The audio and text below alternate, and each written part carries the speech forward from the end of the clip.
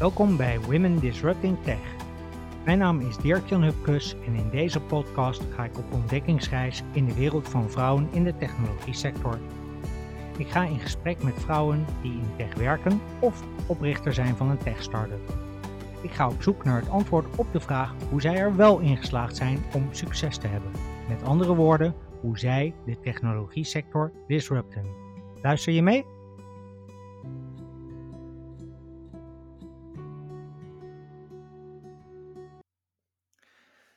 Welkom terug bij Women Disrupting Tech. In deze aflevering spreek ik met Weijler van Tin Capital.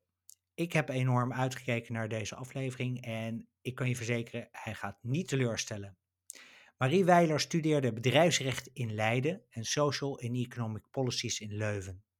En dat combineerde ze met een fulltime baan bij Principal, een fintech-startup die start-up investeerders toegang geeft tot dealflow.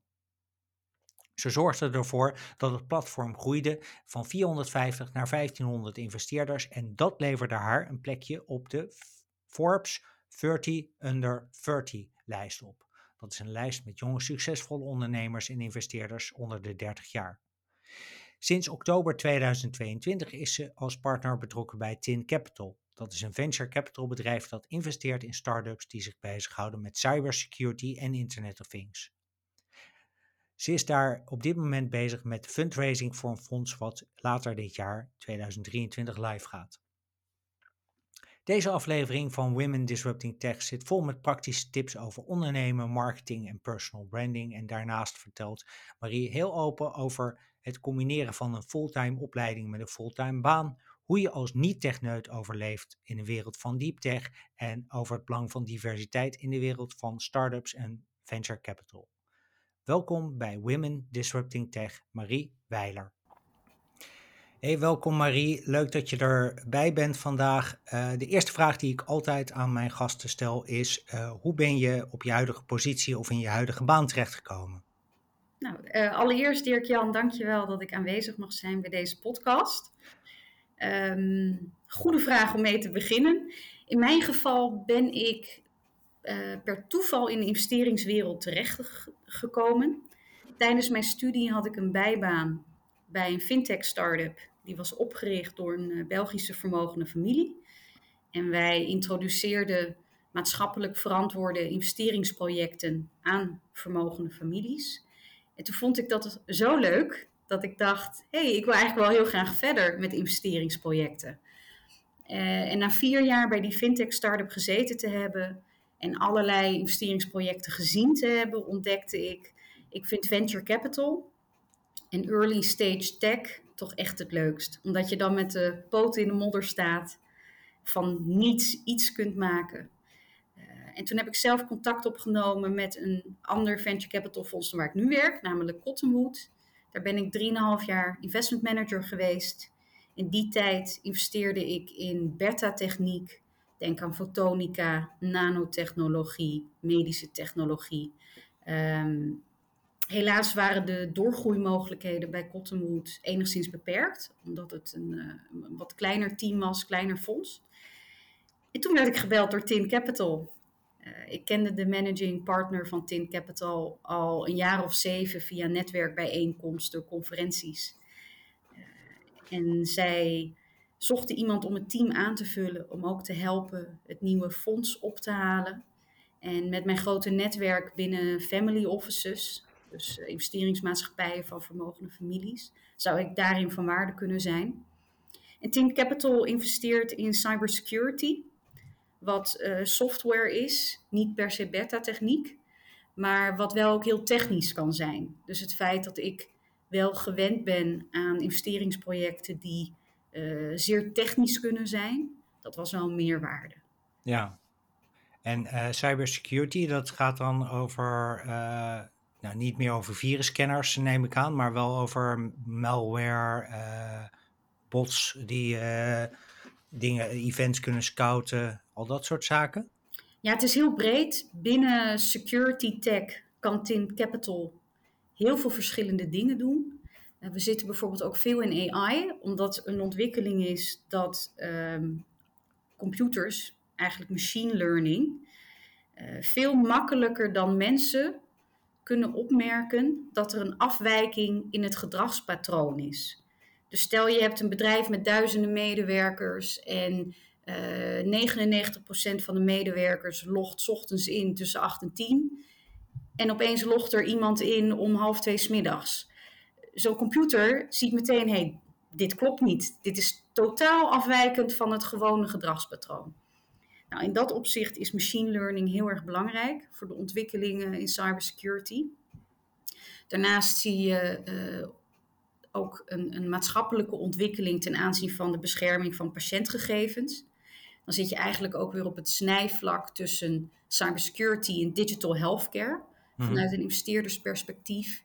Helaas ook cyberwar, wat we zien met de oorlog in Oekraïne, dat is ook deels een cyberoorlog. Maar ook dat er nu verzekeringsmogelijkheden komen om je te verzekeren tegen besmetting van je computer. Dus een van onze portfoliobedrijven, iSecurity, biedt dus ook een cyber insurance aan. En dat is ook echt iets nieuws.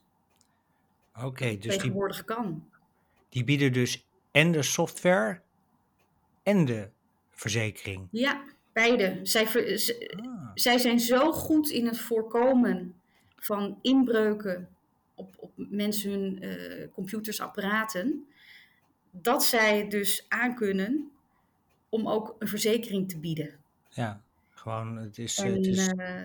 Het gaat hartstikke goed met iSecurity. Ze hebben eind vorig jaar, dus 2 maanden geleden, hebben ze een 17 miljoen vervolgronde opgehaald bij Bessemer Venture Partners, wat een van de bekendste Silicon Valley investeerders is. Dus voor ons als Tint Capital natuurlijk ook erg mooi. Ja. Omdat wij een vroege investeerder waren in iSecurity, maar er is gewoon vanuit Silicon Valley naar Europa gekomen omdat ze dit zo interessant vonden. En meteen ook 17 miljoen, wat op de Nederlandse markt echt een groot bedrag is. Dus dat laat wel zien dat hier zeker potentie in zit. Ja, dat zijn wel inderdaad gelijk heel serieuze bedragen. En dat was een Series A, Series B? Ja. Oké.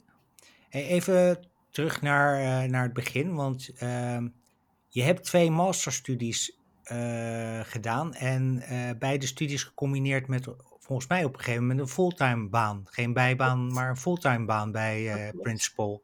Ja. En je doet sowieso heel erg veel naast je werk. Als je op je LinkedIn profiel kijkt, dan ben je ook nog spreker. En je zit ook in deze podcast natuurlijk. Hoe combineer je dat? Wat is je geheim? Ik begin nu te stamelen, want nu moet ik toegeven dat ik jarenlang zoveel geïnvesteerd heb in mijn werk en studie, dat wel degelijk ten koste gegaan is van mijn sociale leven. Dus in het weekend zag je mij niet in de kroeg op een festival. Ik heb jarenlang maximaal 14, 15 vakantiedagen per jaar opgenomen. En dat is niet goed.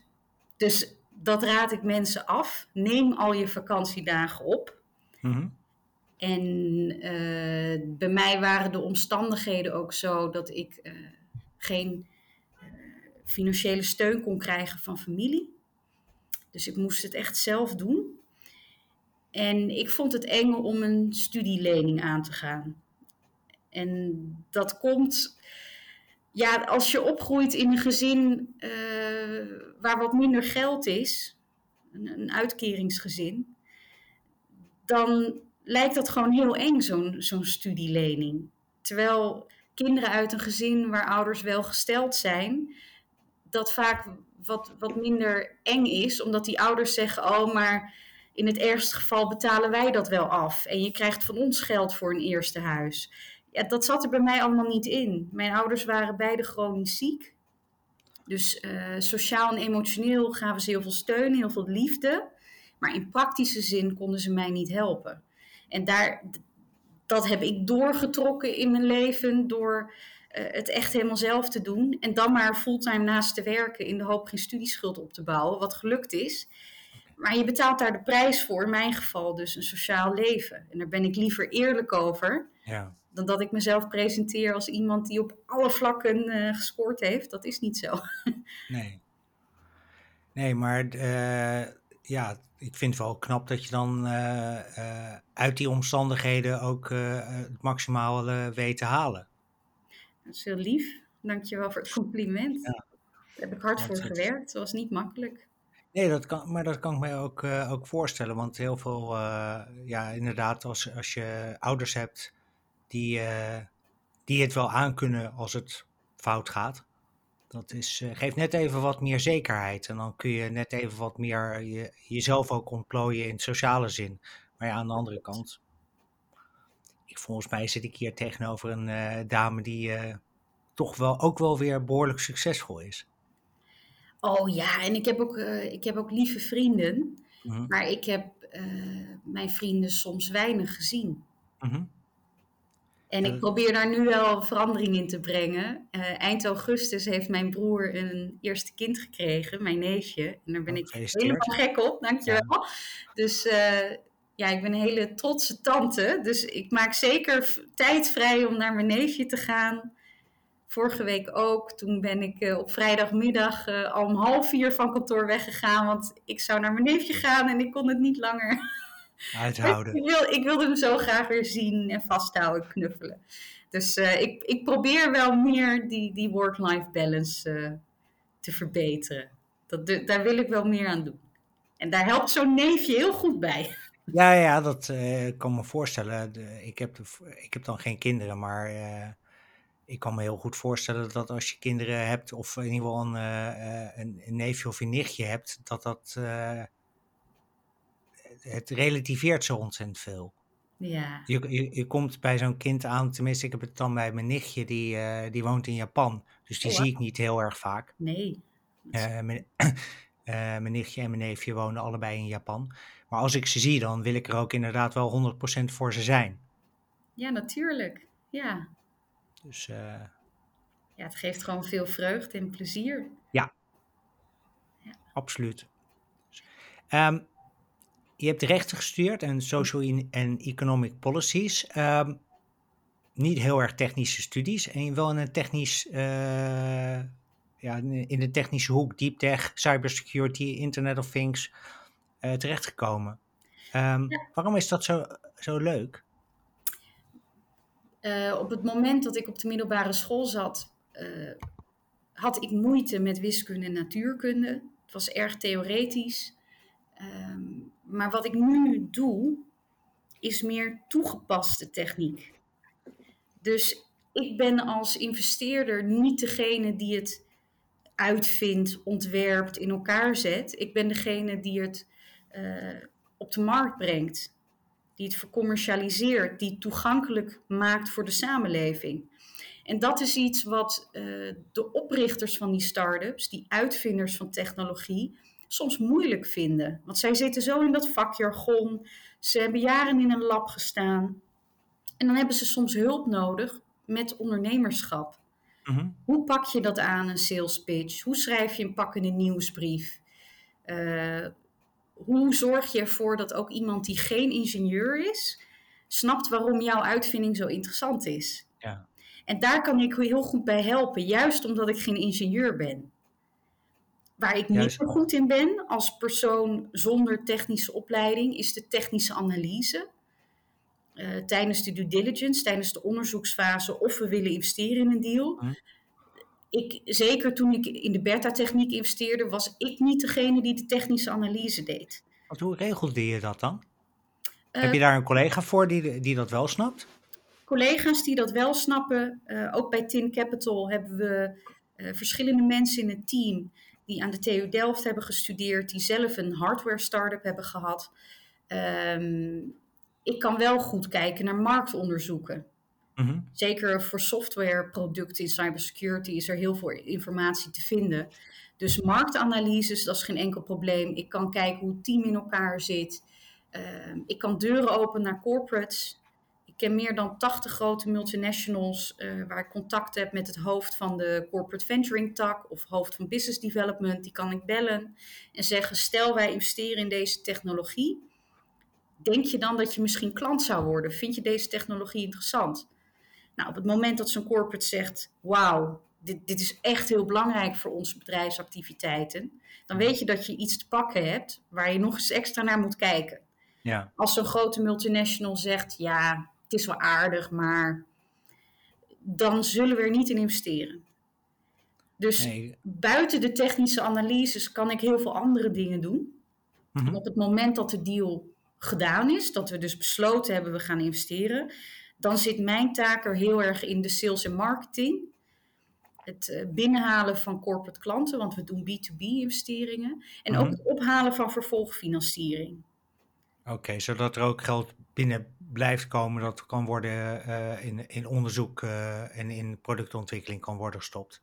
Ja, en misschien een mooie anekdote, een grappige anekdote over waarom het soms goed is dat iemand die niet zo technisch is daar dan eens bij helpt.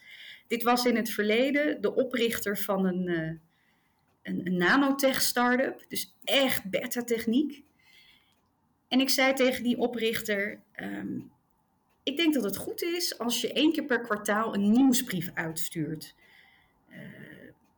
En hij zei, waarom dan?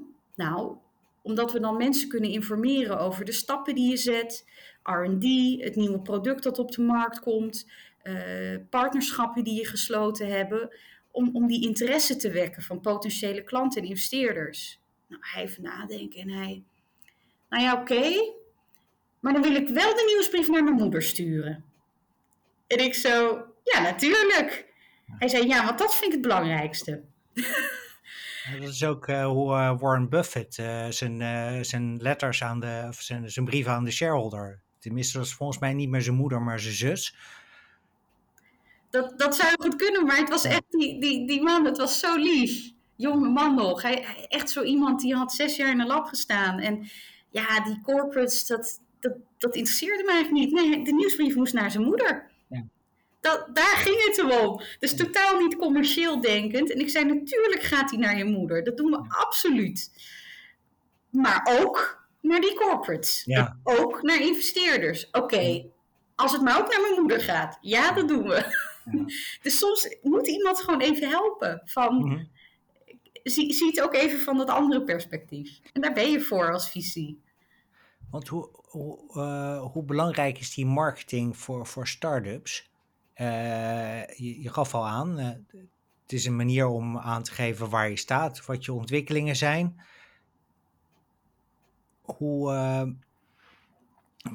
Waarom zou een bedrijf, stel ik begin nu met een start-up, begin ik dan ook gelijk met een kwartaallijkse nieuwsbrief?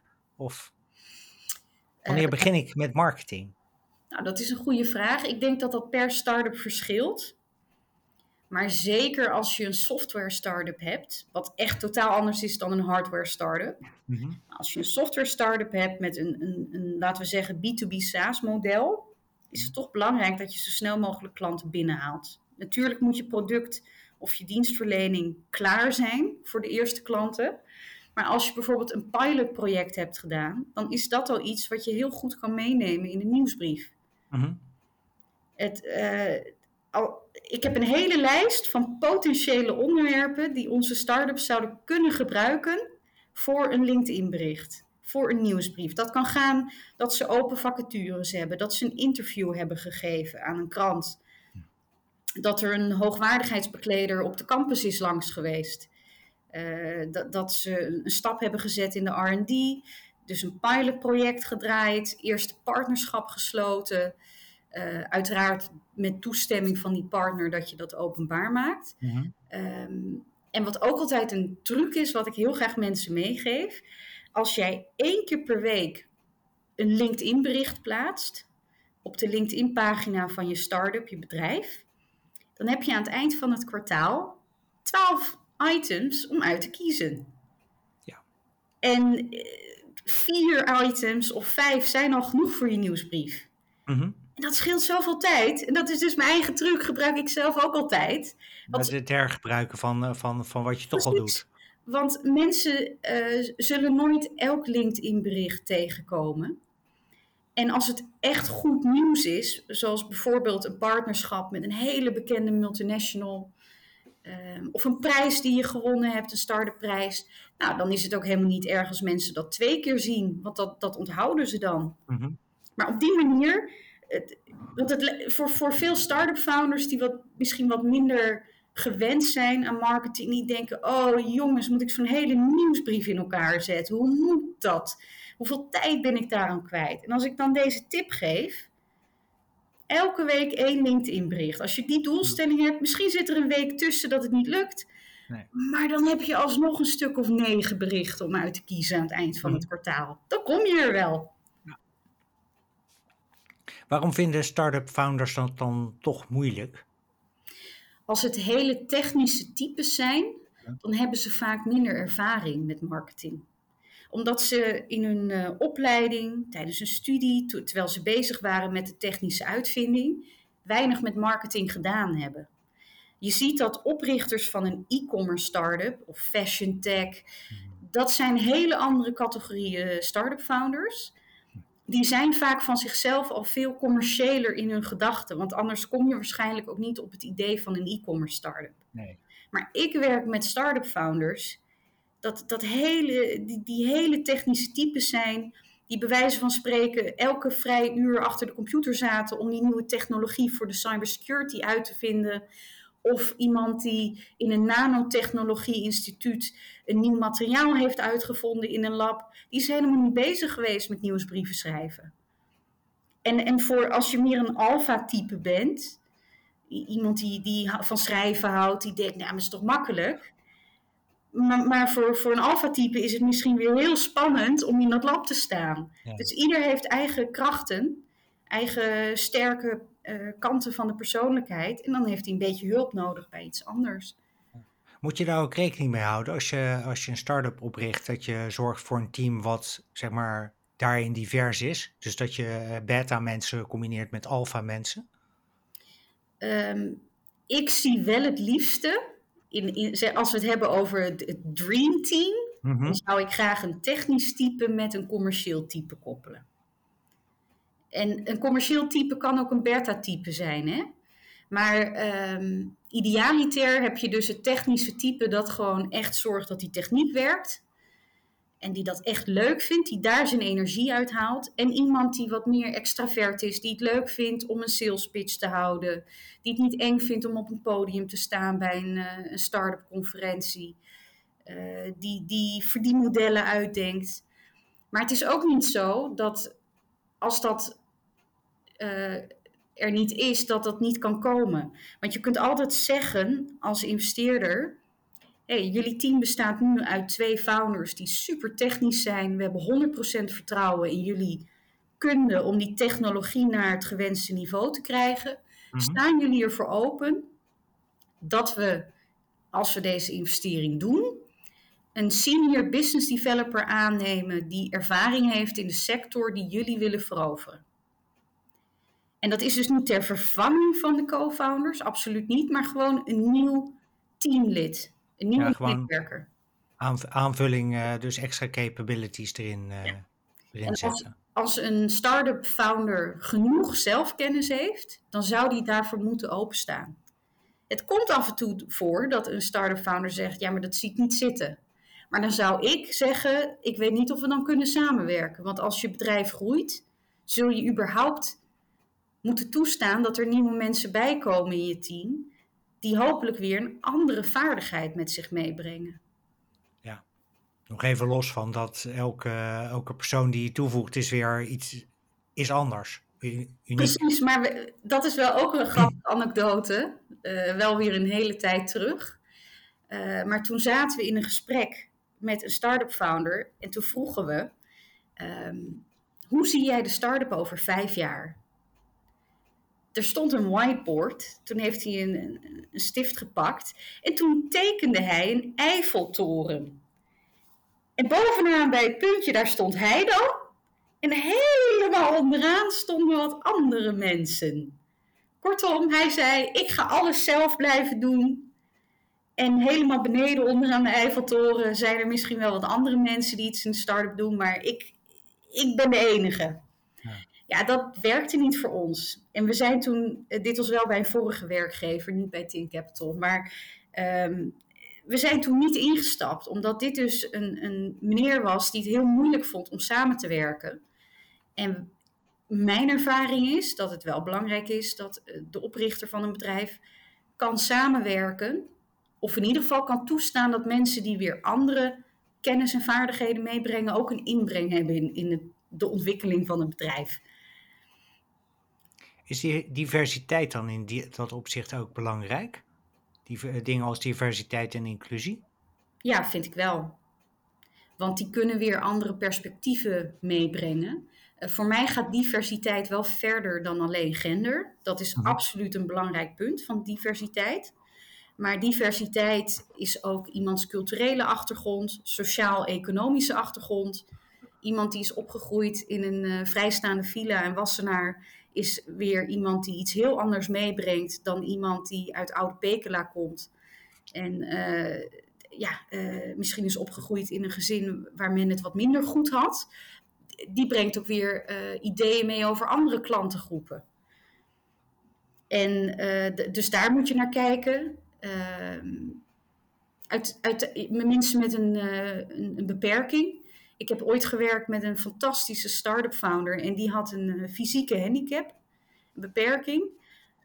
Uiteindelijk gaat het erom dat je mensen niet afwijst op basis van vooroordelen. Want die start-up founder, zijn handicap was dat hij een spraakgebrek had. Hij kon heel moeilijk praten. Maar toch slaagde hij erin om als hij een start-up pitch gaf, een presentatie van zijn start-up, iedereen hing aan zijn lippen. Iedereen was geïnteresseerd in wat hij te vertellen had, ook al stotterde hij hevig, ook al was het soms moeilijk om het te verstaan. Maar je was getriggerd door die meneer. En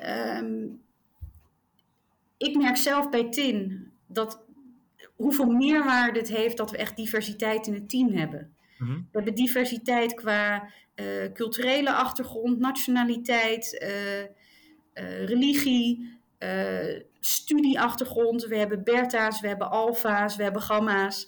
We hebben mensen die start-ups hebben opgericht, succesvol geëxit.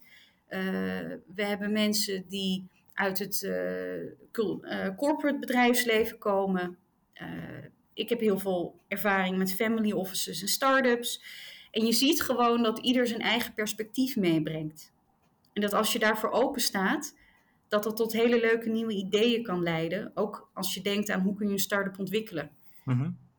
Dat je denkt van, hé, dat is een potentiële klantengroep waar Pietje misschien niet aan gedacht had, maar Jantje wel. Ja. En als je alleen maar hetzelfde type hebt, ja, dan mis je misschien ook wel een klantengroep, omdat je die gewoon niet op het oog hebt. Geldt dat ook voor VC's trouwens? Bedoel je het aannemen van visies? Nee, dat als je geen diverse groep mensen hebt, dat je dan ook investment opportunities mist? Dat denk ik wel. Ik weet dat in het Verenigd Koninkrijk en in de Verenigde Staten er venture capital fondsen zijn, speciaal voor black founders. Voor mensen met een donkere huidskleur die een bedrijf hebben opgericht. En daar zitten soms hele mooie start-ups tussen die niet zijn opgemerkt door venture capital maatschappijen die misschien onvoldoende oog hebben voor het ondernemerstalent onder zwarte mensen. Is dat ook waarom er bijvoorbeeld... denk jij dat het nodig is dat we fondsen hebben die speciaal in vrouwen en in minderheden gaan investeren hier in Europa? Ik zou willen dat het niet nodig was. Ja. Maar ik denk, zolang we er nog niet zijn, zolang je gewoon de statistieken erop kunt nalezen dat minder dan 1% van de financiering naar vrouwelijke founders gaat, denk ik dat het een goed signaal is voor iedereen van er is behoefte aan venture capital voor vrouwelijke founders en andere minderheden. Ik ben heel blij en trots dat we met Tin Capital wel verschillende female founders hebben. Ook al is dat niet, zijn wij niet een female founders fund. We hebben het wel. We hebben ook meer diverse founders qua biculturele achtergrond en dergelijke. Daar ben ik trots op. Maar wij moeten ook altijd kritisch naar onszelf blijven kijken. Wat kunnen we doen om te zorgen dat we niet groepen founders per ongeluk over het hoofd zien? Want het is vaak helemaal niet bewust. En dat is het jammere. Als ik dan verhalen hoor van kennissen, vrouwelijke start-up founders die afgewezen zijn door VC's die ik ook ken, op een manier waarvan een buitenstaander zou zeggen, nou, misschien speelt daar toch wel seksisme. Dan wat het trieste is dat die VC's vaak zelf het helemaal niet seksistisch bedoeld hebben. Ze zijn er zich helemaal niet bewust van dat het seksistisch overgekomen is. En als je ze op de man of zou vragen, ben jij een seksist? Dan zullen ze zeggen, natuurlijk niet. Maar het komt gewoon voor dat een vrouwelijke founder andere vragen krijgt dan een man.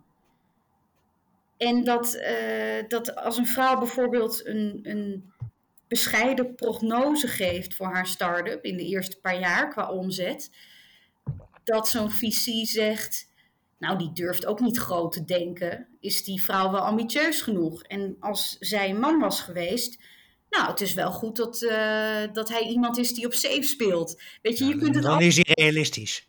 Precies. Dus, en van een man die een kind krijgt is het, nou, die blijft natuurlijk zeker wel werken, want hij is kostwinner, hij moet voor zijn gezin zorgen. En van een vrouw, nou ja, die zal wel afhaken. Weet je, het zijn altijd die aannames. En dat probeer ik, of je nou VC bent of bij een ander bedrijf werkt. Heb geen aannames. Ga in gesprek. Ga er niet vanuit dat een vrouw parttime wil werken als ze moeder wordt. Ga er überhaupt niet vanuit dat ze moeder wordt. Dat weet je helemaal niet. Ga er niet vanuit dat een man fulltime blijft werken. Misschien wil een man juist wel parttime werken. Ja, maar zelfs als een vrouw moeder wil worden, dan nog. Nee, maar dat moet ook kunnen. Maar ik heb ook gehoord uit mijn vriendinnenkring dat zij werd afgewezen voor een baan. Niet binnen VC, maar wel in de financiële sector. Voor een leidinggevende functie van ja, ze is net getrouwd, ze zal vast wel moeder worden binnen de komende jaren. Nou, zij had helemaal niks gezegd over haar kinderwens, of die er was, wanneer. En toch besloten haar meerdere voor haar, zonder met haar in gesprek te gaan. Nou ja, we gaan haar niet eens vragen voor die promotie. En dat vind ik zo jammer. Ja. Waren ze maar gewoon in gesprek gegaan van, hey, wij denken dat je dit zou kunnen. Lijkt jou dat wat? Dan heeft iemand, of het nu een man of een vrouw is, altijd nog de kans om te zeggen, goh, dit is niet wat ik nu ambieer. Of ja, dat wil ik graag proberen. Dus stop met aannames. Ja. Overal. Ga in gesprek. Vraag het aan iemand. Ik denk dat dat wel heel erg helpt. En vrouwen en minderheden moeten vooral niet te bescheiden zijn, vind ik zelf.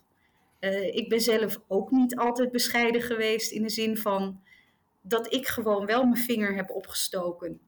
En dat ik van begin af aan nooit onder stoelen of banken heb geschoven dat ik graag partner wilde worden in VC. En er zullen vast mensen gedacht hebben, nou, moet je dat zo uitspreken? Maar ik dacht, als mensen dat niet weten van mij, dan zullen ze minder snel aan me denken. En een van de redenen dat ik op relatief jonge leeftijd nu partner heb kunnen worden bij Tin Capital, is omdat ik wel dat altijd heb uitgesproken, omdat men dat wist. En omdat ik daar natuurlijk ook heel hard voor gewerkt heb en de prestaties voor heb geleverd. Maar ik zeg altijd, komt ook weer terug bij netwerken. Ik ken een vrouw, die is gepromoveerd aan Oxford. Nou, die Nederlandse vrouw, die is 100 keer slimmer dan ik. Die kwam maar niet verder bij de investeringsmaatschappij waar ze werkte. Ze bleef op het laagste niveau qua functietitel. En ik begreep het niet. En ik kende dat team, leuke managing partner. Totdat ik eens eventjes ging achterhalen. En wat bleek, zij zat alleen maar achter haar bureau. Ze ging niet mee met het teamuitje. Ze ging niet naar een netwerkborrel. Niemand zag haar. Ze was totaal onzichtbaar. En als men jou niet kent, dan gaan ze je ook niet bellen voor een functie. Nee. Want ze kennen je niet. En dan maakt het niet uit of je een vrouw of een man bent, wat je huidskleur is. Als mensen gewoon niet weten wie je bent en wat je kunt, dan denken ze gewoon niet aan jou. Is dat, want dit is een heel specifiek voorbeeld, maar is dat ook een van de redenen dat funding voor start-ups met een vrouwelijke oprichter beperkt is, omdat ze in het begin minder rugbaarheid geven aan hun start-up? Nee, ik vind dat vrouwen wel, wat ik zie, vrouwelijke start-up founders echt wel hun best doen met pitches, met conferenties, met in de media treden. Ik denk dat ze soms wel te bescheiden zijn in hun financiële prognoses. Dat zou kunnen, dat ze op safe spelen inderdaad, realistisch. Ja. En omdat die mannelijke founders vaak het nogal rooskleurig doen voorstellen, dus van het meest gunstige scenario uitgaan, dan komt het misschien al snel over alsof die start-up van de founder minder snel zal groeien. Maar dat hoeft natuurlijk helemaal niet. Dus ik denk dat VC's zichzelf daarin ook moeten leren, oké, het zou kunnen dat de vrouwelijke founder misschien niet het meest rooskleurige scenario in de pitch heeft opgenomen. Laten we daar zelf nog eens naar kijken.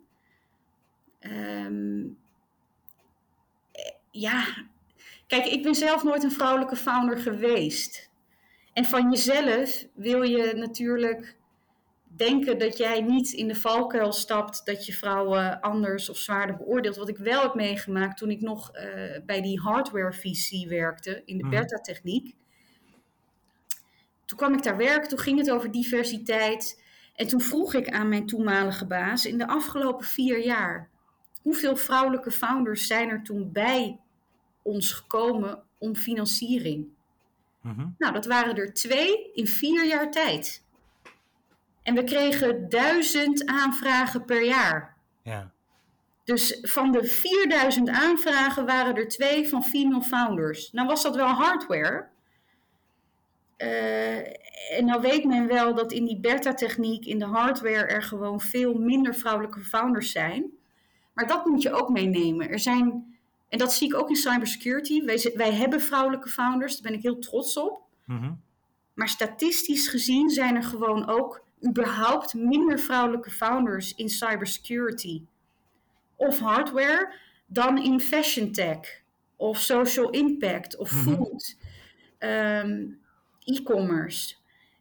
En ja, dat is niet per se de schuld van de VC. Want ik kan een vrouw niet dwingen die een fantastisch onderzoek doet op een universiteit om haar uitvinding om te zetten in een start-up. Dat moet ze ook zelf willen. Ja. Dus ja, het is gewoon een heel complex verhaal. Dus ik wil ook helemaal geen schuld bij iemand leggen. En ook niemand in een slachtofferrol of een daderrol duwen. Maar kijken, wat kun je wel? Dus zelf als vrouw die in venture capital carrière wil maken, heb ik gewoon altijd gedacht, wat kan ik wel doen? Onder andere door luidkeels te roepen, ook al word ik ooit moeder, ik blijf fulltime werken, want ik vind mijn werk leuk en belangrijk. Dus denk niet dat je mij geen promotie hoeft aan te bieden uit angst dat ik stop met werken of parttime ga werken. En dat een andere vrouw zou zeggen, nou moet ik dat er zo dik bovenop leggen? En dan denk ik, ja, zolang die aannames bestaan, doe ik dat. Ja. Voor mij is dat op safe spelen. En wat ik ook altijd doe, een tip wat ik toch ook heel graag wil meegeven, want ik hou van praktische adviezen. Elke maand stuur ik een overzicht van de resultaten die ik behaald heb in mijn werk, de waarde die ik toegevoegd heb aan de organisatie, naar de managing partner. Dat doe ik al vanaf mijn allereerste baan. En dat doe ik omdat je baas kan nooit alles zien wat jij doet. Elke waarde die je toevoegt. En dan zeggen met name vrouwen wel eens, ja, maar mijn baas ziet toch wel dat ik goed werk verricht. Nee, want je baas die heeft misschien een ziek kind thuis of die is zelf gestrest door iets. Die ziet het misschien niet. Als jij het zwart op wit op papier zet, dan kun je ook bij je jaarlijkse beoordelingsgesprek, kun je dat erbij pakken. Kijk, dit en dit en dit heb ik bijgedragen. En dan kan noem eens een voorbeeld. Hebben we het dan over hele, ja, met alle respect, banale dingen als van ik heb 2 newsletters gemaakt? Dat kan. Het hangt natuurlijk van je baan af. Uiteraard. Nou, ik kan me zo voorstellen dat je kunt opschrijven. Ik heb want als 1 keer per maand, als je dat te veel vindt, het kan natuurlijk ook 1 keer per kwartaal. Hè. Mhm. Stel het is 1 keer per kwartaal, dan kun je zeggen, in het afgelopen jaar heb ik de open rate van de nieuwsbrief verhoogd met 4 keer. Dus in Mhm. plaats van dat 200 mensen de nieuwsbrief openen nu 800 mensen de nieuwsbrief. Je kunt opschrijven als jonge vrouwelijke VC. Ik heb in de afgelopen maand met 15 start-ups gesprekken gevoerd. Daarvan zijn er 5 doorgegaan naar de volgende ronde in het proces. En 1 deal, daar gaan we nu verder mee. Of vorig jaar heb ik deze deal gevonden, aangebracht bij onze investeringsmaatschappij. Dat blijkt nu de snelste groeier in het portfolio te zijn. Of ik heb 2 nieuwe LP's, 2 nieuwe fondsinvesteerders binnengehaald die nu beide 1 miljoen in het fonds stoppen. Kwantificeer, dat werkt altijd heel goed. Mm-hmm. Maar schrijf het op. Maar heel vaak is het, ja, is dat nou wel zo goed? Ja, die nieuwsbrief, nou en? Ja, maar iemand moet het doen. Misschien heb jij wel het aantal volgers op LinkedIn verhoogd van 1000 naar 5000. Nou, dat is toch fantastisch voor het bereik van de investeringsmaatschappij en de portfoliobedrijven. Schrijf het op. Ga er niet vanuit dat het te min is wat je doet. Of dan schrijft iemand, bij een groot bedrijf hoor. Ja, ik zat in de conferentiecommissie. Ik heb een conferentie georganiseerd. Oké. Maar het klinkt al veel gaver als je opschrijft, mede verantwoordelijk voor de jaarlijkse conferentie met 2000 bezoekers. Met een budget van weet ik veel hoeveel euro. Dus het is maar hoe je het opschrijft. Ja. En met Wees name niet ook. bang om daar iets over te zeggen. Ja, wees niet bang om er iets over te zeggen. Wees duidelijk over wat het is. Dus kwantificeer. Concreet, kwantificeer. En dat heeft niks met opscheppen te maken. Echt niet. Ja, want ik kan me voorstellen dat het. Ik heb het zelf al dat ik het moeilijk vind om dan op te scheppen. Maar ik kan me voorstellen dat het voor andere mensen ook best wel een drempel is. Van ja, dan moet ik gaan opscheppen over mijn eigen werk. Ik snap dat mensen dat kunnen denken. Dat ligt er onder andere aan dat we in een Nederlandse cultuur zitten van doe maar gewoon, dan doe je al gek genoeg. In de Verenigde Staten zou niemand dat zeggen. Die zouden zeggen, good for you, well done. Ja. Dus het ligt aan de cultuur waar je in zit. Maar ik denk dat je het kunt omdraaien in je hoofd. Dat je er anders tegenaan kunt denken. Namelijk, ik doe dit niet om op te scheppen. Ik doe dit om zichtbaar te krijgen wat mijn waarde is. Die ik toevoeg aan de organisatie. Mm-hmm. En ik wil voorkomen dat mijn baas per ongeluk niet ziet wat die waarde is. Ik ben er trots op dat ik waarde toevoeg, want daar gaat het om. Het gaat niet om, kijk mij eens, nee. Ik heb iets moois gedaan. Ik heb mooi werk gericht voor de organisatie, waardoor we allemaal een stapje verder zijn gekomen, waardoor we gegroeid zijn. Mm-hmm. En ik ben daar een schakel in. En niet als enige, iedereen draagt het steentje bij, maar dit is mijn steentje. En zeker als je de wens hebt om door te groeien en als je weet dat, kijk, ik denk dat mannen, zeker als je in een wereld werkt, in een sector met veel mannen, dan gaan ze samen naar een voetbalwedstrijd, dan zitten ze in de skybox bij Ajax, ze staan bij het koffieautomaat te praten over het wielrennen en dan verwerken ze wel even in het gesprek wat ze gedaan hebben. Maar vrouwen doen dat alweer minder snel. Ik weet van een goede kennis van mij, die managing partner is van een grote private equity maatschappij. Hij zei het een beetje met een kwinkslag, maar hij zei, mijn mannelijke medewerkers staan elke 3 maanden aan mijn bureau om te vertellen wat ze gepresteerd hebben en waarom ze promotie verdienen. Ja. En de vrouwen doen dat niet. Nee. Dus de volgende keer dat je denkt, nou kan ik het wel maken om een overzicht te sturen van de waarde die ik heb toegevoegd, moet je daaraan denken. Er zijn mannen, mensen, die elke 3 maanden aan het bureau van hun baas staan om een salarisverhoging en promotie te vragen. Nou, dan kan dat ene mailtje waarin je niks vraagt, maar alleen zegt, dit heb ik bijgedragen, dat kan er wel vanaf, vind ik. Ja, absoluut. Subjectief, Baat het niet, schaadt het niet. Probeer het eens uit. Mooi advies. Ik heb nog wat advies nodig, want ik heb met Jacqueline van den Ende de afspraak dat deze podcast over 10 jaar overbodig is. Mhm. Wat is jouw advies wat ik daar het beste voor kan doen? Blijven stimuleren dat vrouwen net zoveel uren betaald werk verrichten als mannen. Want een man die 2 of 3 dagen per week betaald werk verricht, die wordt ook geen directeur. Die krijgt ook geen leidinggevende functie. Dus, en ik zeg heel duidelijk betaald werk. Want ik begrijp dat heel veel vrouwen in Nederland ongelooflijk hard werken, maar onbetaald. En dat is enorm waardevol voor de samenleving. Maar dat helpt hen niet bij het vooruitkomen in de loopbaan. En als het doel is om vrouwen in de technologie, in de financiële sector, in mannenbolwerken gewoon te maken, dat het gewoon is dat ze daar leidinggevende functies bekleden, dan begint het ermee dat mannen en vrouwen evenveel uren besteden aan betaald werk. Want nu is het toch heel vaak dat de vrouw een stap terug doet voor haar gezinsleven. En dan loop je in je werk een achterstand op. En die kun je niet inhalen. Plus is het belangrijk dat je economisch zelfstandig bent. Dat je pensioen opbouwt. Sociale zekerheidsrechten. Ja. Dus nog los van het promotie maken. Je bouwt toch gewoon een half pensioen op. Als je 2, 3 dagen per week werkt. Mm-hmm. En zeker in een tijd waarin vrouwen dezelfde kansen hebben qua opleiding als mannen. En waarin vrouwen langer leven dan mannen en dus dat ook. Echt nog meer pensioen nodig hebben zelfs. Ook. En ik denk dat mannen ook net zo goed zorgtaken kunnen verrichten als vrouwen. Daar ben ik echt van overtuigd. Ja, daar had ik het met Rosja Brouwer op een gegeven moment over. En die zei, want die is dus begonnen met een start-up die heet Quan. Okay. En die zei van, ja, toen ik daarmee begon met dat avontuur, heb ik wel tegen mijn man gezegd van, ja vriend, betekent dat jij ook zorgtaken moet gaan doen. Of liever gezegd, dat jij zorgtaken moet gaan doen. Heel goed. Want ik ben er niet, ik werk 80 uur per week, dus hier heb je mijn kind, veel plezier.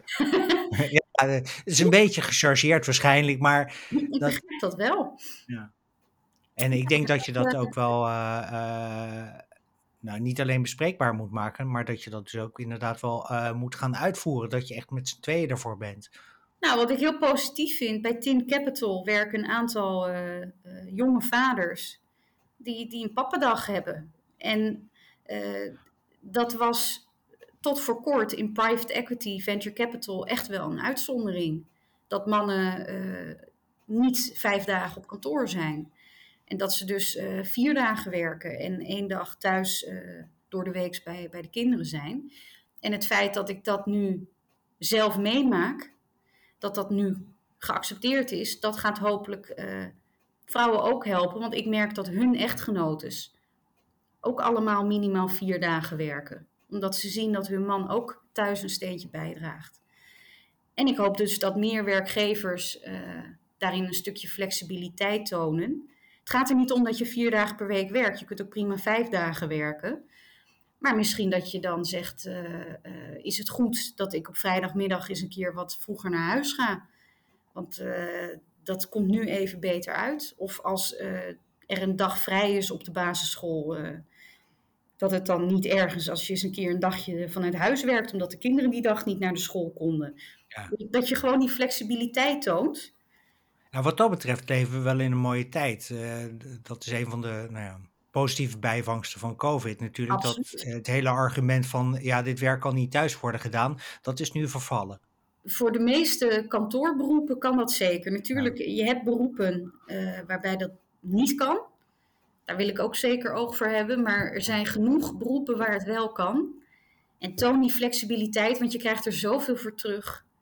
Als mannen en vrouwen en het thuis goed geregeld hebben en in hun werk ook zich kunnen blijven ontplooien. Ja, dat is een stukje zekerheid wat je dan kunt bieden. Zeker. Lijkt me een mooie afsluiting. Marie, Dirk-Jan. Ik vond het ontzettend leuk, het gesprek. Ja, ik ook. Waar, als mensen meer willen weten over Tin Capital of over jou, waar kunnen ze dan met jou een connectie maken? Ze kunnen altijd contact opnemen via LinkedIn. Voeg me toe, stuur een bericht. En kijk ook op onze website www.tincapital.nl. Wel nog met een dubbele i, T-I-I-N, capital.nl. En anders via LinkedIn kom je ook op de Tin Capital pagina. Maar voel je vrij om contact op te nemen met mij. Oké, Hartstikke leuk.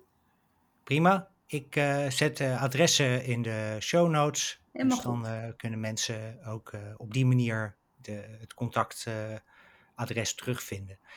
Dankjewel voor dit hele leuke gesprek. Luisteraars, hartstikke bedankt voor het luisteren en graag tot een volgende keer. Bedankt. Doei. Dat was het voor deze aflevering van Women Disrupting Tech. Namens Marie en mijzelf dankjewel voor het luisteren. We hopen dat je ervan hebt genoten. De links naar de website van Tin Capital en het LinkedIn-profiel van Marie vind je in de show notes bij deze podcast. En die show notes vind je via Apple, Google, Spotify of Anchor. Wil je meer afleveringen van Women Disrupting Tech beluisteren? Vergeet je dan niet te abonneren. Vind jij het ook zo belangrijk dat er meer vrouwen in tech komen, zodat deze podcast over 10 jaar overbodig is? Deel hem dan vooral met vrienden, familie en collega's, want zo geef je de mensen die ik interview een podium en help je om vrouwen in tech normaal te maken. Tot slot, je kunt als je wil ook connecten met mij op LinkedIn. Zet dan even in de uitnodiging dat je naar deze podcast hebt geluisterd. En als je connect of mij volgt op LinkedIn, dan vertel ik je wanneer de nieuwe aflevering van deze podcast online staat. Dankjewel.